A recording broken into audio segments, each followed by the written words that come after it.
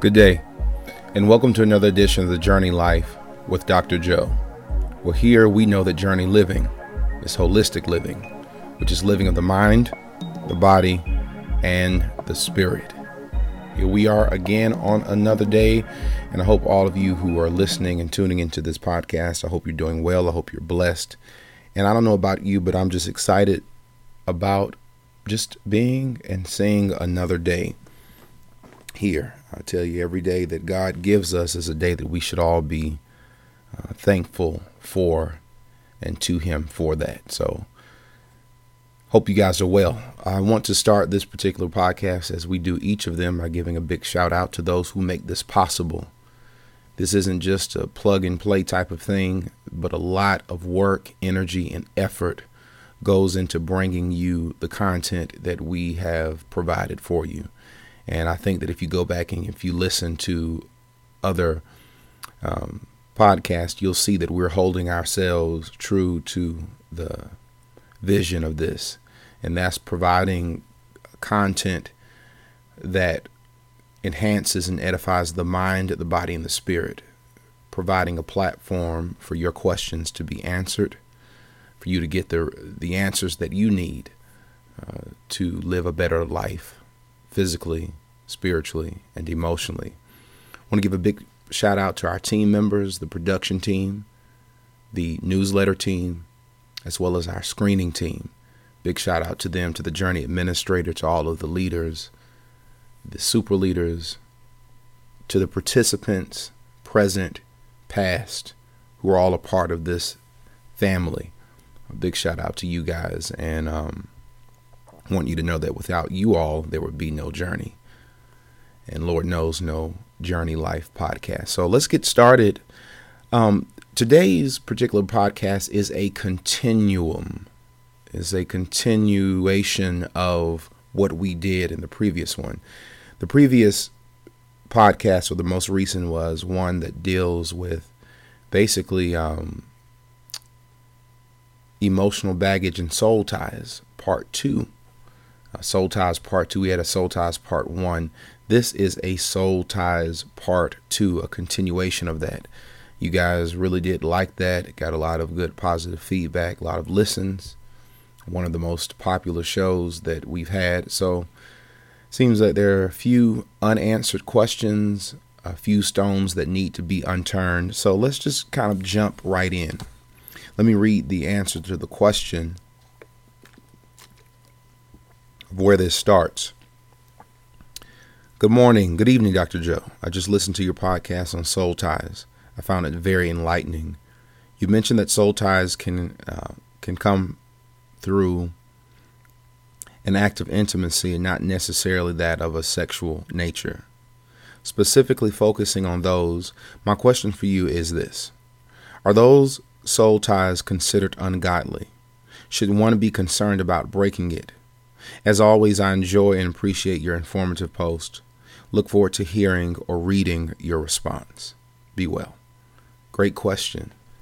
And I'm going to answer your question by basically broadening the horizons of our conversation about soul ties.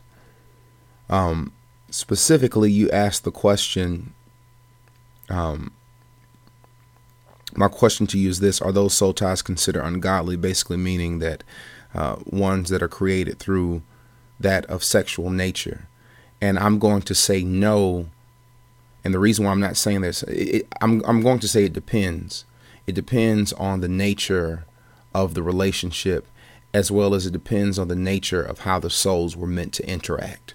So to the person who asked that question, you have to listen to the entire podcast, and hopefully the summary and all of the points that I'm going to give and the things I'm going to talk about will answer your question, because it's a very, very good question. Now, let me start off first things first and let you guys know who are listening. I'm not going to assume that every person who's listening knows me and what I do. But my very first calling, and the most important calling that I have upon my life, is to preach, teach, and explain the holy, immortal, inerrant Word of God, of our Lord Savior Jesus Christ. God has put me in a position to be a pastor and I look upon it as one of the best occupations a person can have. And I take it very seriously. I love the people that God has given me the challenge and the calling to pastor and to look over their lives. I do all that I can to provide the best message, lessons, and ministry to them the best way that I can. And I want to say that because whenever I'm giving answer and insight, and my worldview is always rooted in the Word of God. If I cannot substantiate and support what I tell you, whether it's on the journey, whether it's on my post, whether it's on Sunday mornings, if I can't substantiate what I'm saying by the Word of God, then I don't need to say it. So understand that everything that I say has biblical roots. Okay, let me first of all say that to you. Saying that, let me let you understand where the concept of soul ties comes from. The concept or the verbiage or the word soul tie, or that compound or those two words or that phrase comes from a passage of scripture in 1 Samuel 18 verses 1 through 4. All right, I'm going to read it. I'm going to give you a bit of insight. Let me give you a bit of insight before we get into this, because this is very, very important. I want to be certain that we are moving appropriately and not out of order. And to me, anything that's out of order, if I sit here and give you my opinions on something that has no roots in the Word of God. One of the greatest men in the Old Testament was a man by the name of David. He was one of the greatest men who ever lived, because the Bible talks about him being a man after God's own heart. David had a unique relationship with God. He loved God. He honored God. And despite he made mistakes, the favor of God was still upon him. He was special for that reason. But he was also special because in the lineage of Jesus Christ was the bloodline of David. So the very blood of Christ from the physical body comes from the very lineage of David, the Abrahamic type of line. You can read that in the first chapter of Matthew, the very first verse. It gives a litany, and it gives the lineage. And basically, this particular song is about a person who crosses the line romantically with a person they were never intended to cross the line with. See, what happens is when we get around other people, we are around different energies, different levels of spirituality. And when you're not spiritually mature enough, and you're around a person that there's a spiritual draw to that person, sometimes immaturity will cause you to interpret that attraction as a physical attraction, when it's not that, but rather it's a spiritual attraction. So what music is saying is, I had a friend in my life who was a female, and the purpose of our relationship was to be friends. But I crossed the line, and now that I've crossed the line, I'm messed up. Now, what happens is when you develop, and this is rich, a soul tie romantically with the person that God intended you to have a soul tie spiritually, it corrupts the purpose of the bond. The bond becomes perverted. What does that mean in the context perverted? It's perverted because in that bond, something that's perverted is something that doesn't do what it was made to do. So when you cross the line with a person and you interpret spiritual attraction to romantic attraction, you mess everything up. The causation or the reason why God allowed your paths to cross can never come to full fruition. And don't think when God has a plan for us that we can't mess it up. And if you want a person to substantiate that, ask Moses. God called him to lead the people. The plan was to lead the Israelites into the promised land. But through his own choices, through his own actions, he made a choice and a decision to disobey God. And I won't get into all of that as into why. So God let him see the promised land on Mount Nebo, but he couldn't enter it. And Joshua was the individual who had to take them into the promised land. So I want you to know, and I want you to kind of understand that this happens sometimes. Now, I'm going to give you a bit of insight about myself. I was preaching one time in New York City. I was preaching at this church, and this girl came up to me, a woman came up to me, it was years ago, after the service had ended, and she just looked completely smitten. I mean, y'all, she was looking at me, big eyes. Y'all know how it is. And I'm going to be 100% real with you.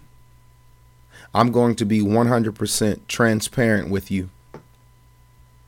Because I believe that truth is the foundation of all things. The woman was a knockout. I'm going to keep it 100% real with you. She was a knockout. Gorgeous. Attractive. Any man would look at this woman and say, oh yeah. Now, I thank God for grace and mercy. And the reason why I thank God for grace and mercy is because I knew that the attraction that she saw in me was a spiritual one. I knew it because the Lord told me. The Lord told me. Now, the reason why I was able to understand it is because I'm not saying that I was the most or that I am the most spiritually advanced person, but to be able to recognize you about to get into trouble is better than realizing it once you get in it. And what I'm trying to get you to understand is I was aware that what was drawing her to me was my spirit that was interpreted within her mind as something physical, and I knew it wasn't. I'm making sense. Now, let me tell you this. I'm kind of just stream of consciousness right now. I'm just going with the flow. Allow me to show you how this works and why you're attracted to some people and why other folk you can't stand and you really don't know why. Like energy attracts like energy. God told us in his word, test the spirit by the spirit. You see, opposites, like energies will attract one another. Opposite energies will repel one another. The energy you give off is the energy that people are going to receive from you. This is special. This is important. When you get around a person and you don't vibe them, the reason why you're not vibing them is because not vibing a person is basically the flow of energy from you to them, from them to you, is interfered by something. When you don't vibe a person, it's like wanting to hear 103.3, but you on 103.1. You can kind of hear it, but it's fuzzy. And the more disconnection it is, the farther you are away from that channel. And when you really opposing somebody else, it's like you on 102.5, hello, and they on 103.3. It's different songs. It's different everything. Now, when you get around individuals and you feel comfortable about and around those individuals, you got to ask yourself, Do I need to be vibing folk like this? And then when you get around individuals who you conflict with them, you need to ask yourself, is this a bad thing? And I'm going to tell you the reason why. One day I was getting ready to preach, and I went to Lenox. Lenox Mall is one of, if not the most profitable of all malls in the country, believe it or not. And I hate going to the mall. I never like buying my own clothes. I don't like being out, especially on a Saturday, because a Saturday to a preacher, a real preacher, is sacred, because you getting ready to bring forth the bread of life on the next day. And it takes effort and energy and preparation. And I went up in Lenox, y'all, and I saw these transgender folk. I'm glad I'm independent. I'm not a politician. I can say whatever I want to say. All these gay. It was just I just left. The spirit was terrible. All the women were just looking like street walkers. I'm like, what kind of energy is up in this place? I got sick to my stomach listening, like just being around, just being in the midst of that. When you can go into a place and what surrounds that environment are people and activities that are not in alignment with the word of God and God's will for your life. If you can be in that and be comfortable, it means you are of that. If you can be around folks smoking weed and talking and gossiping and it don't bother you, and you say, well, I ain't judging nobody. The reason why it doesn't bother you is because your soul and your spiritual energies are existing on that same frequency, and that's problematic. See, not only do we need to be away from activity like that, I need to be around folk who got the same outlook on this that I do. The same things that rub you the wrong way need to rub me the wrong way in a positive way if you and I are going to be friends, if you and I are going to be a part of the same group per se. So it's important to understand this. All right, gang, I said a lot, and you guys may have a lot of questions. You may want to ask me those, so I'm kind of put a pin there. If you have a question that you want me to answer, email us, our screening team, at askdrjoe@formyjourney.com. That's askdrjoe@formyjourney.com. Final question. We had one submission this week. Hope you're having a great day, Dr. Joe. Today, I am still struggling with eating the journey way. I can't understand why I'm being so rebellious against the process. I work a third shift. I work from 11:30 to 7. I try to eat properly, but I've convinced myself that one more meal of the not approved journey won't hurt. Yesterday evening, I cooked and prepared all meals after crying my heart out, listening to the morning inspirational video by Pastor Joe. It's all on me, end quote. I do want this change for myself. I need this change. Last night, I got ready to work, bagged my lunch, ready to go out the door. Then I placed the bag back in the refrigerator. I convinced myself that I'm not hungry. I'll stop and grab things from Wendy's, and I will take the prepared food tonight. Before this process, I stopped eating out, drinking sodas, and junk food cold turkey. Why am I falling back into those bad habits? I need some serious prayer. I thought I would come into the journey and jump right on board and do great.